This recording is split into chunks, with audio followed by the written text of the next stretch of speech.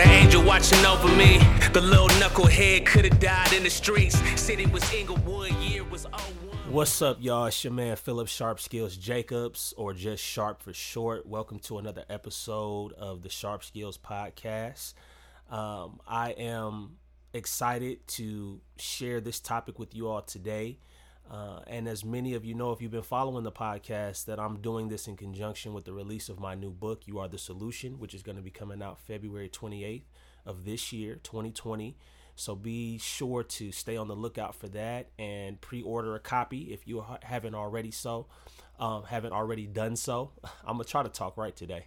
But today I want to talk about tending the garden of your heart.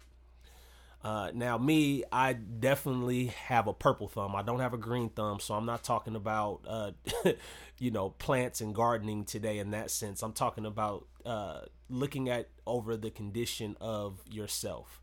And especially for those of us who are looking to be the solution, right? We know that we have a calling on our life to do great things and to make an impact and leave a great legacy. The fact of the matter is you're going to go through some things, some difficult situations. We already feel it. Just living in this world right now, the political climate, the socio-economic climate, there's just so many things that's happening in our world right now. Viruses and plagues and earthquakes and all of these different things. And just even the day-to-day personal interactions that we have with people, right? Coworkers and associates, and just even being in traffic sometimes, somebody will cut you off and give you the finger and they the ones who cut you off. And we have to be careful to monitor the condition of our heart, because if we don't, those little negative occurrences will add up, right? We like to call it death by 1,000 nicks. Those things will continue to build up inside of us. And if we're not watching our stress levels, if we're not paying attention to our mental state, then we will in turn become more cynical and negative, and we'll begin to see the glass half empty, right? We will begin to be limited in the possibilities that we think we can accomplish. And it happens so subtly. If we don't take care of ourselves and watch after ourselves, then these things tend to just creep up. And then all of a sudden you'll look up a year, 2 years, 3 years from now, and you'll say, wow, how did I become this person? I don't even like who I am anymore. I don't even know who I am anymore. And it's because those little sneaky negative occurrences added up, and it got into our heart, and we didn't talk about it. We didn't express how we were feeling, and we just kept it bottled up, and then eventually it just explodes, and then we're left trying to put back together the pieces of who we were and the relationships that we had. And I say this just from experience. I've gone through this where I kept things bottled up, and I didn't share how I was really feeling and how things were affecting me. And I still kind of do that a little bit. I'm getting better. I've learned I've needed to do that for my own well-being. But as somebody who's been there and done that and wore the t-shirt, I understand the absolute importance of caring for yourself. And one of the ways that we can care for ourselves is by being brutally honest about how we're feeling. I used to try to put on a superhero cape that would say, I can take that. I don't even need to bring that up. I don't need to acknowledge this.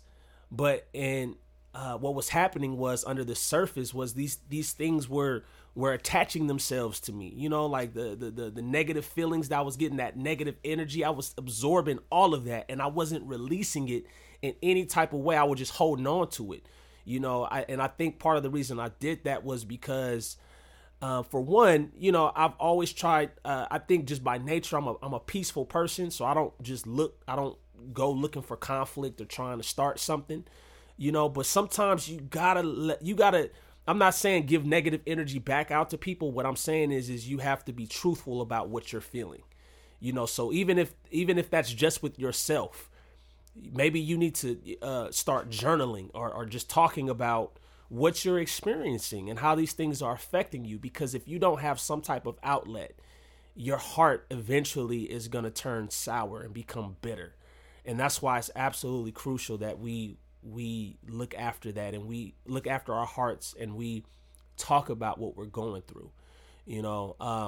Another thing about tending the garden of your heart that is so important, that I talk about in the book in detail, is that with you being the solution, that solution is going to flow from your heart. So if your heart is bitter, if your heart is in turmoil, if you're not, if you're just not in a healthy place, whatever solution you create, no matter how great it is always going to be tied back to that bitterness, that hurt, that resentment, and that's another thing that I've had to watch. When I'm going after something, when I'm trying to accomplish something, I have to look at the source of my motivation. What's fueling me to do this? Now, I'm not saying that you can't use negative circumstances to fuel your drive in a positive direction, but if it's unresolved, meaning that if somebody hurt you in your childhood and you're still hurt over that, and that is what's pushing you toward greatness, but you still haven't dealt with the hurt that person caused you in your childhood or whenever your adulthood, that there's always going to be the imprint of that of that hurt and that bitterness on whatever solution you create. And you just want to be careful, because self-sabotage is real. And I know one of the things, you may not believe in the devil or whatnot, but I do. And I believe that once you get to certain levels, like the enemy, he doesn't mess with you on certain levels, right? He'll let you get smaller amounts of influence and notoriety. But when you start really moving up and you start really making some changes on a larger level, that's when those things from your childhood and unresolved hurt and bitterness will resurface. And they'll chop your head off. They'll cut your success down, So that's why it's so important that for those of us who want to be the solution and make an impact, we have to deal with that. We have to be honest about what we've gone through, and the hurt that we've felt and what we've endured, So that's just a part of tending the garden of your heart. I talk much more about this in my book, You Are the Solution, that I keep shamelessly plugging, that you need to get you a copy of. I'm telling you, man, I really believe that this is going to be a life-changing body of information for those of us that are just in this season of, man, just saying, I know that there's more that I can do. I can affect more change than what I've done in the past, and I don't have to wait on somebody to give me permission to do that. So I want to leave that with y'all until next time. Remember that you are the solution. All right? Much love, y'all. Take care.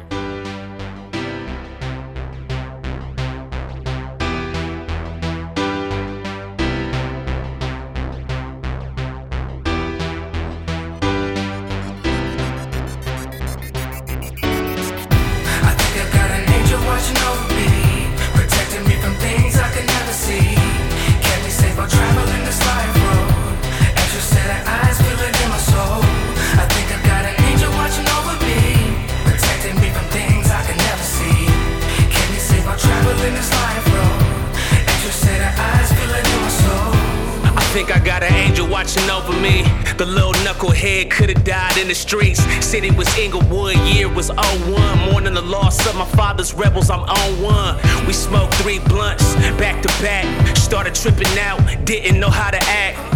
Punched my sister in the window, got cracked. Now I'm in the street running down the block, really out of my mind, end up slugging the cop. Modern day miracle, yeah, I could've been shot. 5 police on little old me to make me stop. Face to the pavement and my knee went pop.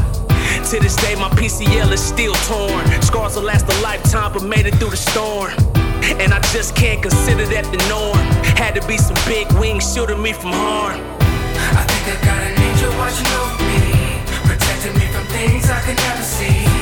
Kept me safe while traveling this life road. Extra set of eyes, feel it in my soul. I think I got an angel watching over me, protecting me from things I could never see. Kept me safe while traveling this life road. Extra set of eyes.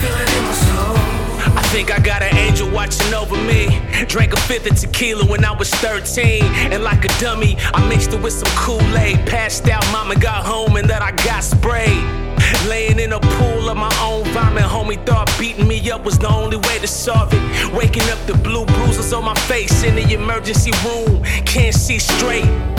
We used to hit licks at the mall. Never got caught, future could've been gone. Was around fiends, shooting up their arms. Knew a 60 Crip got killed on his mama's lawn. Could've caught something from chicks that I was involved. Trying to get your play on, life will easily pause. Get the down tone from all of them close calls. When I reflect on my life, I'm in awe. I think I got an angel watching over